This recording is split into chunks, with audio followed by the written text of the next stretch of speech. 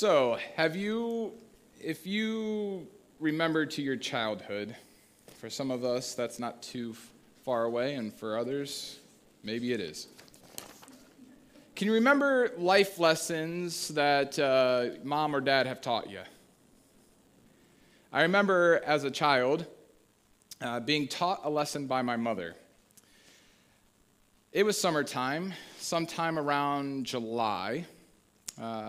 It was either before the 4th or just after the 4th. I can't remember which. But it was summertime, and I was probably around 10, 11, 12, somewhere in that range. And I had a best friend on the street, and, that was back in the day where you'd go down the street, knock on the door, hey, can Billy play, and that wasn't his name. But we would ride our bikes everywhere and things of that nature. And never forget, he had this crazy idea that we were going to light a firecracker. And he's like, hey, I got this firecracker, and we should light it and see what happens. And I said, yeah, let's do that, And then we're like, well, how are we going to light it? We don't have matches. We don't have a lighter. How are we going to get this thing lit? And that's when I was like, I know. I came from a family of smokers, so matches were prevalent. They were everywhere. And so I snuck into my mom's car. She was in the house. I snuck into my mom's car and grabbed the matches, and we go out behind the garage, and we're striking matches, trying to get this firecracker to light, one after the other, and it just, putting it on the firecracker, it's not doing anything. It's not doing anything. Well, as anticipation was building that we were going to get this thing lit, so was the smell of sulfur and burnt matches. To which my mother was able to start smelling through the open windows. Came out, and I hear her coming, and we quickly, we're like, we got to hide the evidence. So we shove it up the gutter, the downspout, the gutter of the garage, She won't find it in there, And so, of course, she finds it. She could smell it. Like, kids, when we're kids, we're like, well, we can't get caught if there's no visual evidence, and how naive we are. So surely she found it and sent my friend home and took me into the house, and she said, what were you doing with the matches? And I said, well, nothing. She said, don't lie to me. I know you were striking the matches. I can smell it. And I said, all right, well, he came over with this firecracker, and we were going to try to light this firecracker because we thought it'd be really cool. And she goes, that would not be very cool. Those things are dangerous, especially if you're holding on to them when they go off, And she said, I'm going to teach you a lesson. And I said, okay. And so she forced me to strike the match, but instead of holding it upright, I had to turn my hand over to where the flame starts crawling up the match. And I was told not to let go of that match until I was told to. And this time I'm like terrified of my mother at this point, so I do that. The flame starts getting closer and closer to my thumbs, and I realize, ow, this doesn't feel good, all right? And it gets closer and closer, and the heat's intensifying, and I'm starting to cry. I'm like, Mom, this hurts. And she goes, don't let go until I tell you to. And flame was not yet to my fingers, but the heat was hitting, right? Eventually, it gets pretty close to where that flame is starting to touch my skin. And she goes, okay, shake it out. Go up to the bathroom and run your hand under cold water. To this day, I'm terrified of fire. I'm not a pyro. I don't like fire. So I learned consequences to my actions.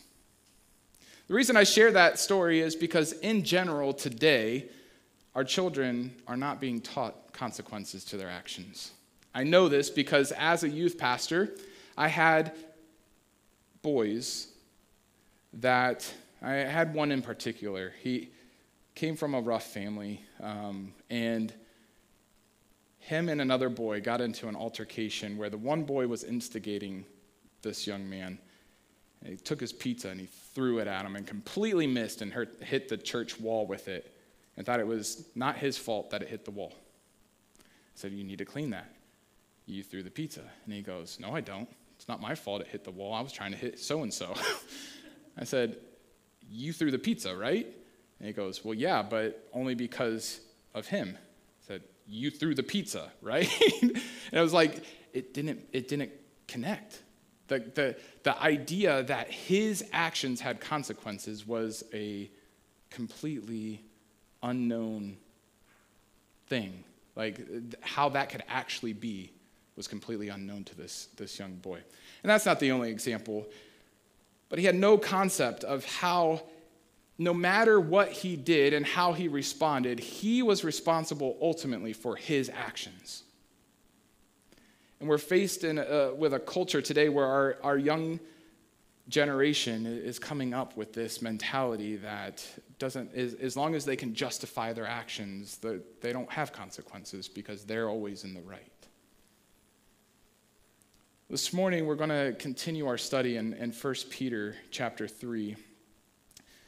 And I set up the message this way this morning because today's message is titled Called to Bless Our Enemies, which feels countercultural.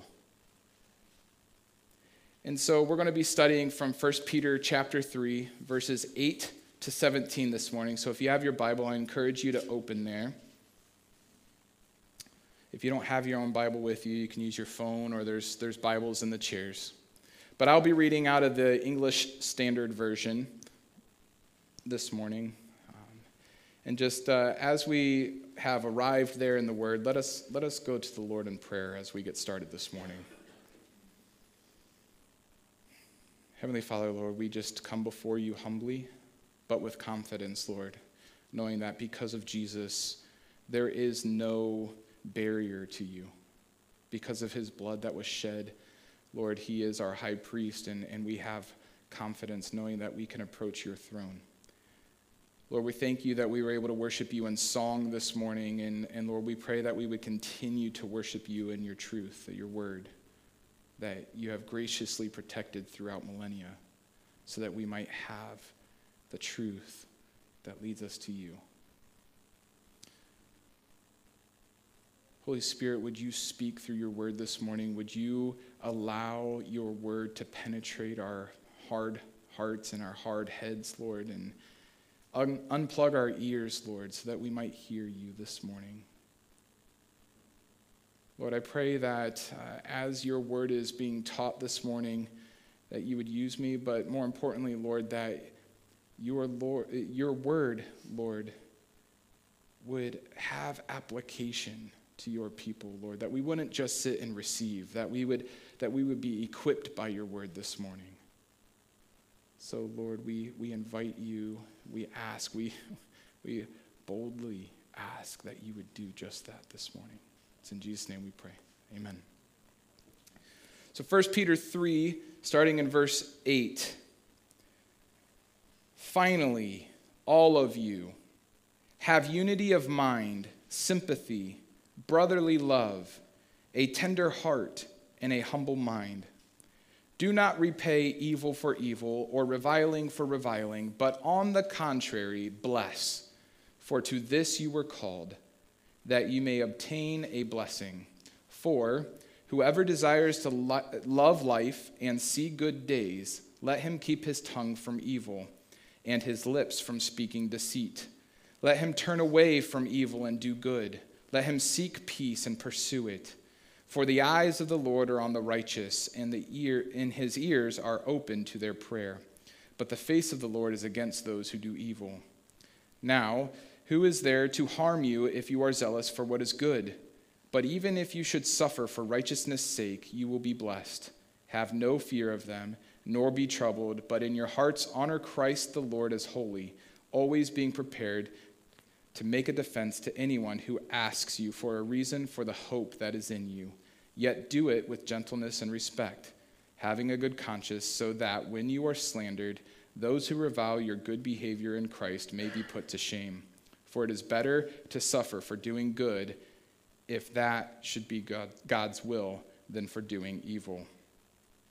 Peter starts off this section of Scripture in verse 8 by saying, finally, all of you. And this is another transition, right? Because over the last 3 messages, Peter has specifically been addressing believers in specific relationships. The first one was the relationship of the believer to the governing authorities that God had established. And he said that we are to surrender to those governing authorities.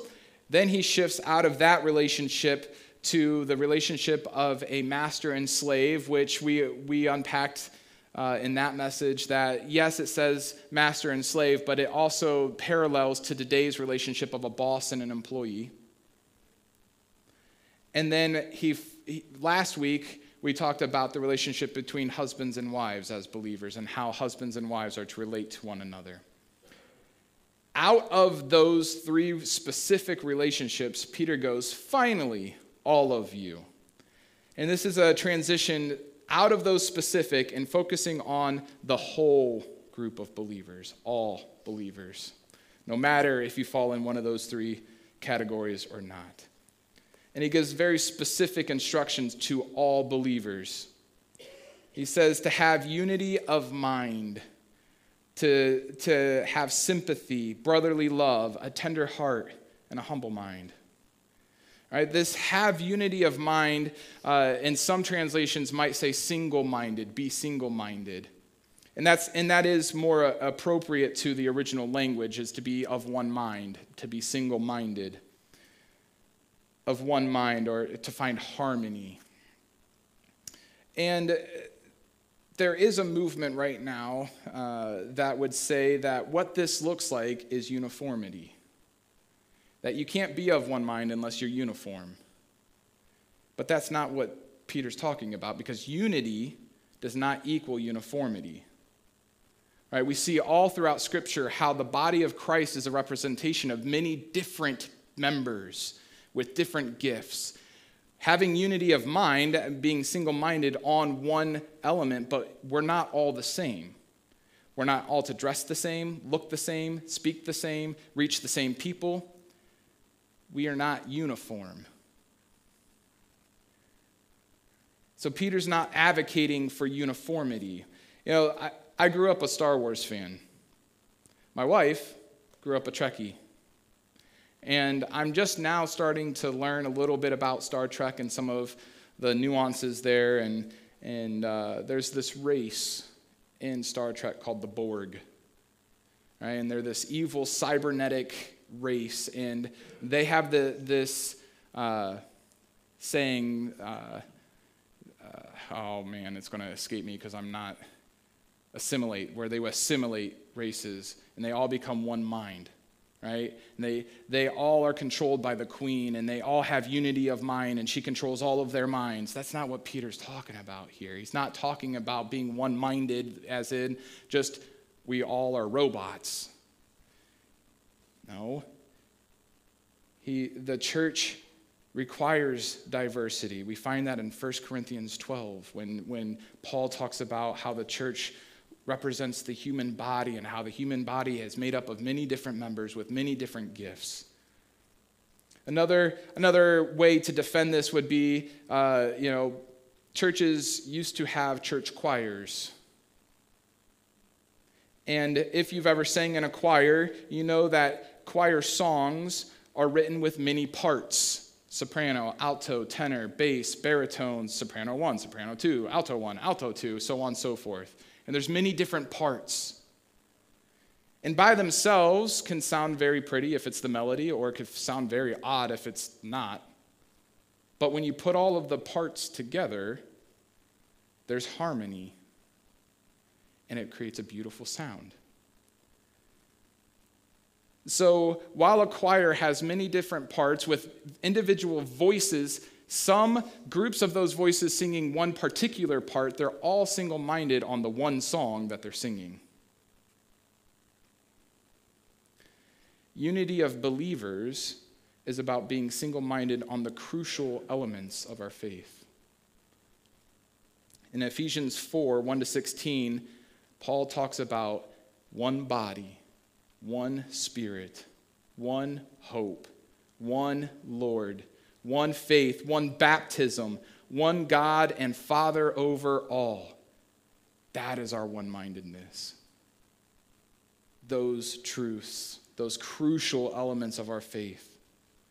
And so when Peter says to have unity of mind, he's not saying we are all to be just uniform. No, there's beauty in the unity of the believers where we're using our giftedness. However, there are certain things that we are uniform on, such as one body, one spirit, one hope, one Lord, one faith, one baptism, only one God and Father over all. So he says, no matter what relationship you are in, all brothers and sisters in Christ, all believers, find unity in the mind on these things. And then he goes on to the next thing where he says, having sympathy. There's another word for sympathy here could be compassion. To have compassion. Brotherly love, that is phileo. That is that Greek word phileo, which is the love of the Christian family, specifically brothers and sisters in Christ. To love brotherly. To have a tender heart is mercy, where it is the Greek word for merciful. We're to be merciful. And to have a humble mind, to have modesty, to not think too highly of oneself. And so Peter says, if you're a believer, all of you, no matter what relationship you find yourself in, this is what it looks like. This is what following Christ looks like. And not only that, as believers, do not repay evil for evil or reviling for reviling. But on the contrary, bless, for to this you were called, that you may obtain a blessing.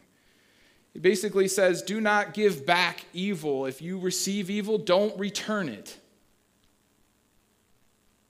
If somebody does you wrong, as a believer, what's the saying? Turn the other cheek, right?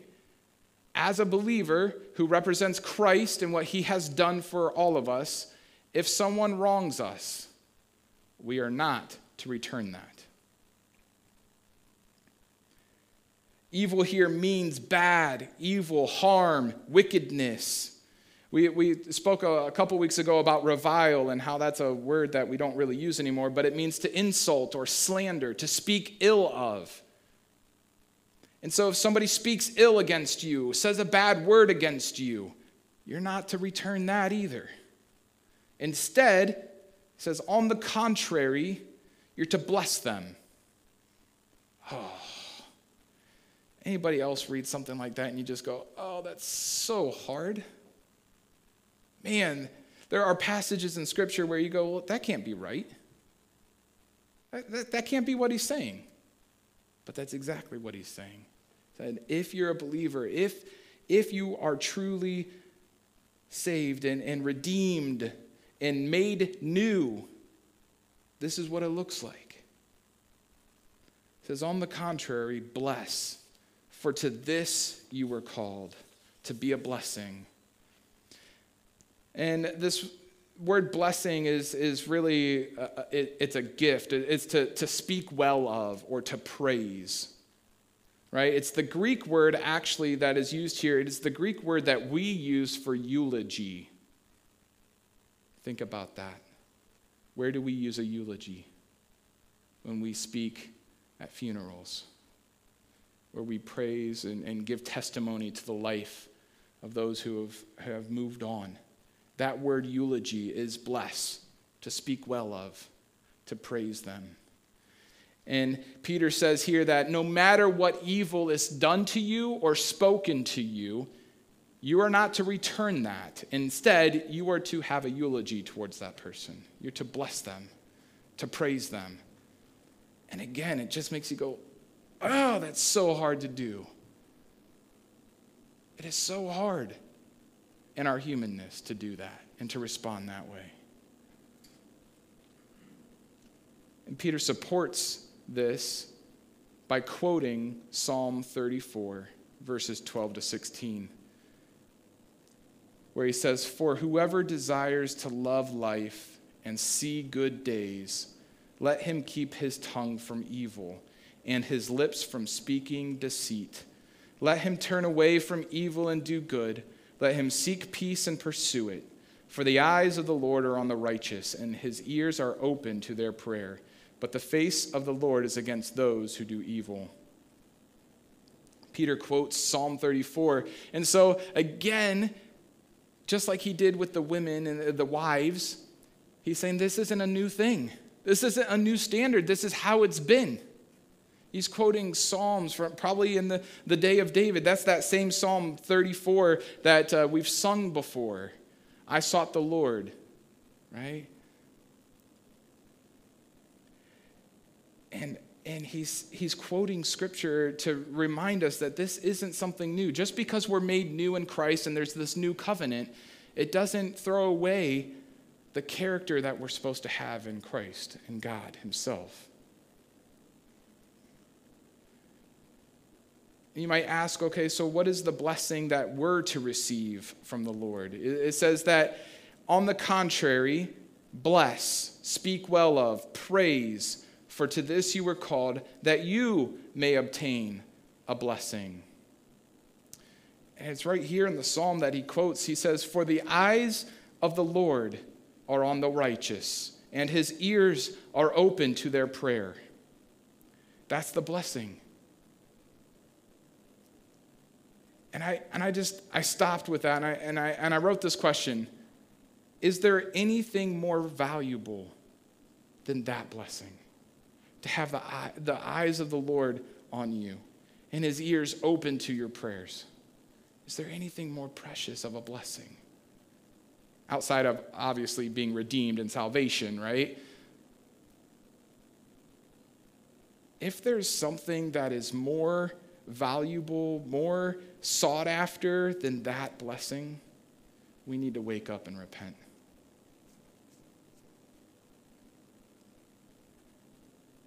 And I'm speaking personally too.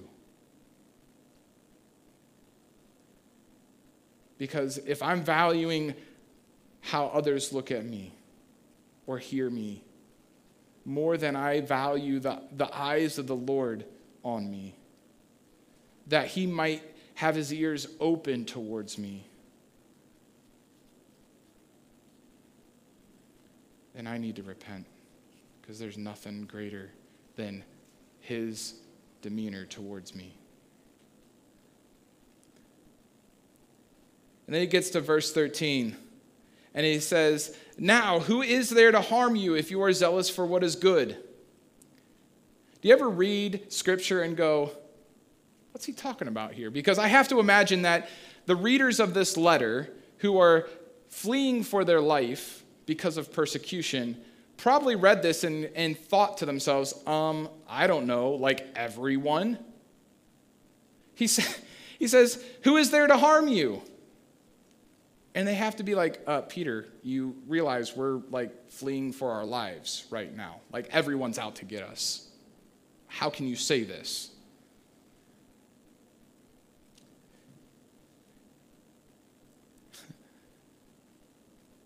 It's not like they were traveling for summer vacation and taking in the sights. But Peter doesn't stop there.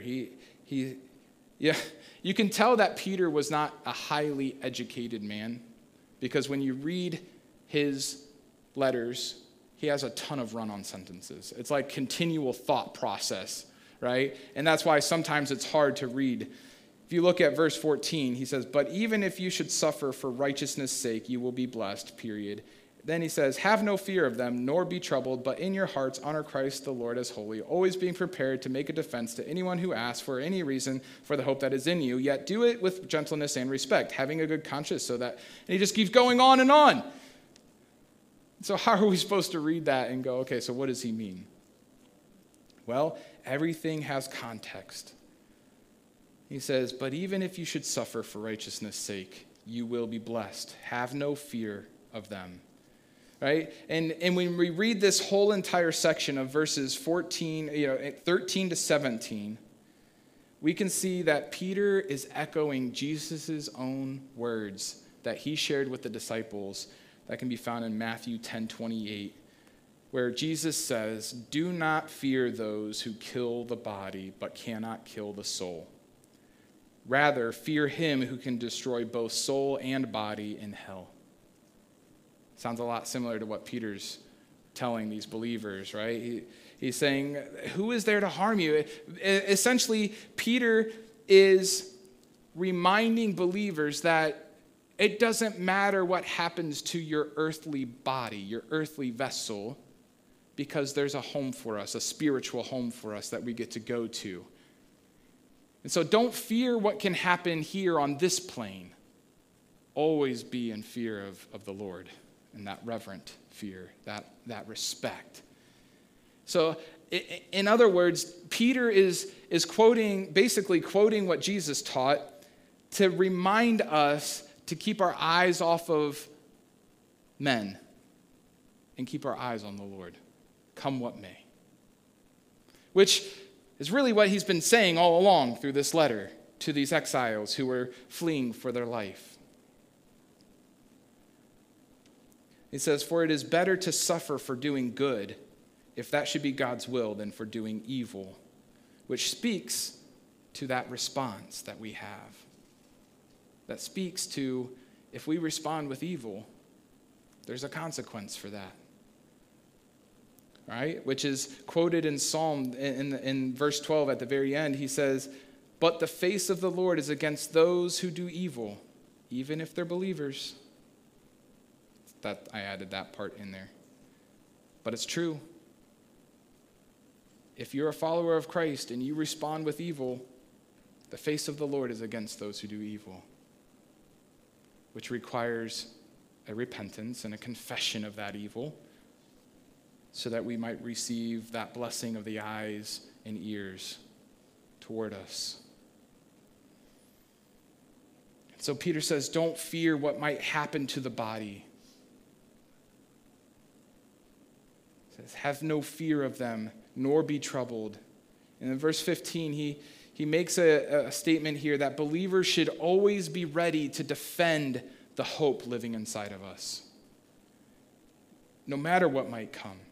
He says, in your hearts, honor Christ the Lord as holy, always being prepared to make a defense to anyone who asks for a reason or for the hope that is in you. Yet do it with gentleness and respect. This word defend is a verbal defense. In the original Greek, it says apologia, which is where we get the word apology or apologetics, which is defending our faith in a debate, apologetics. Another way of looking at it, particularly in a court of law. You're being put on trial, and you're to defend yourself with your words. How many of us know the word well enough that we can defend any attack given to us verbally? And Peter says that believers should always be ready. Always. Not just sometimes, but that we should always be ready to defend the hope that is living inside of us. Too often, I think, I got ahead of myself. He says, always be ready to defend, but do it with gentleness and respect. And I think that brings out a key element that sometimes we have the knack of saying, well, you're wrong. And we do it aggressively because we don't like to be attacked. We don't like the attack coming to us. And so we respond in our humanness and in our flesh, and we respond in an aggressive, angry way in our defense. And Peter says, no. Respond and with gentleness and respect.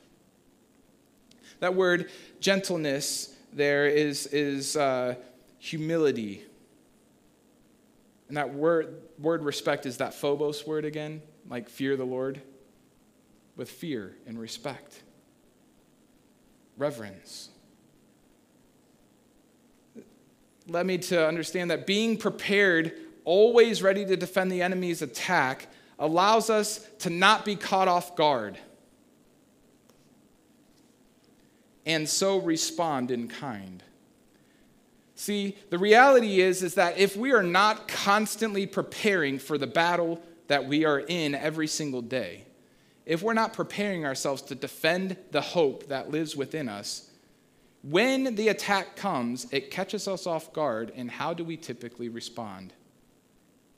Offended, in my flesh. I respond out of my flesh, out of my old nature, out of my old self. I respond because I take the attack personally. It's not personal. Jesus said the world will hate you because they first hated me. So when the attacks come, we have to be prepared that the attacks are coming. They're going to come.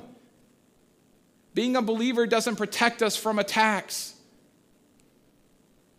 Especially as the day draws closer and closer to his return. The attacks are going to intensify.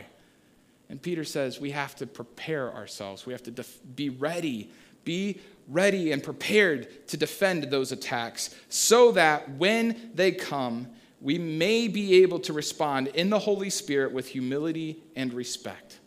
And when we do that, that'll give the believer a good conscience. He goes on and he says that those who revile your good behavior in Christ may be put to shame. This speaks exactly to when the attacks come and they're slandering your name and they're treating you badly in evil, they're saying bad words to you, and you in turn bless them. It brings shame against their attack. And so our conduct, how we respond in face of evil, can put the enemy to shame. And he says, for it is better to suffer for doing good than for responding in evil. Which leads to the question, are you prepared to defend the hope that resides in you with gentleness? If the attacks were to start today, would you be able to respond with gentleness, with humility? How about with respect? It's hard to respect those who attack us. It's hard to give them respect. It's easier to just say, well, you don't know what you're talking about, and disrespect them. Are you prepared? Preparation is intentional. It's an intentional act. You can't prepare yourself by just being. It takes energy. It takes intentionality. It takes seeking. And so I have this challenge. What intentional steps can you take this week with the Lord to be prepared and not caught off guard? What would that look like for you? For some of us, it might be extra time with Jesus. For some of us, it might be, I have not set enough time aside at all, and I'm only spending maybe Sunday morning with the Lord. And so I'm going to add one more day. Maybe that's where you're at. But what intentional steps can you take this week with Jesus to be prepared and not caught off guard when those attacks do come, that you might be able to respond with humility and respect, defending the hope of the gospel that resides in you? Because the reality is we are called to bless our enemies. And the only way to do that is by following the great commandment. Did you know that all four gospels give an account of Jesus giving the disciples the great commandment? Matthew, Mark, and Luke, it's very clear. But in John, you kind of have to find it a little bit. In John's account, which is in John 13, 34, and 35, John's account, Jesus speaking, he says, "A new commandment I give to you, that you love one another. Just as I have loved you, you also are to love one another. And by this, all people will know that you are my disciples, if you have love for one another." Church, we're called to live out the great commandment, to love others as ourselves. Brotherly love in the Christian family, first and foremost, but also to love the lost. Even when the attacks come our way, even when the slander, the insults come our way, we are called to love them too. This is exactly what Peter is calling believers to in verse 8, where he says, "Finally, all of you, all believers, have unity of mind, sympathy, brotherly love, a tender heart, and a humble mind." We're going to go to a closing song, but as we do, would you pray with me as we close out our time in the Word? Heavenly Father, Lord, we thank you for your word. And Lord, even though there are times that it is challenging, even though there are times where our flesh would cry out and say, well, that's not fair. How can that be? How can you ask me to do that? Lord, the reality is we can't. Not without you. Not without your Holy Spirit leading us. Not without our lives being surrendered to you day in and day out. Lord, I pray that you would reveal to each one here and each one listening later, Lord, the one step that they could take that would help prepare them to make a defense in your name that would be with humility and respect, Lord. Thank you for speaking this morning, Lord. Thank you for your word. Lord, we love you. In Jesus' name we pray. Amen.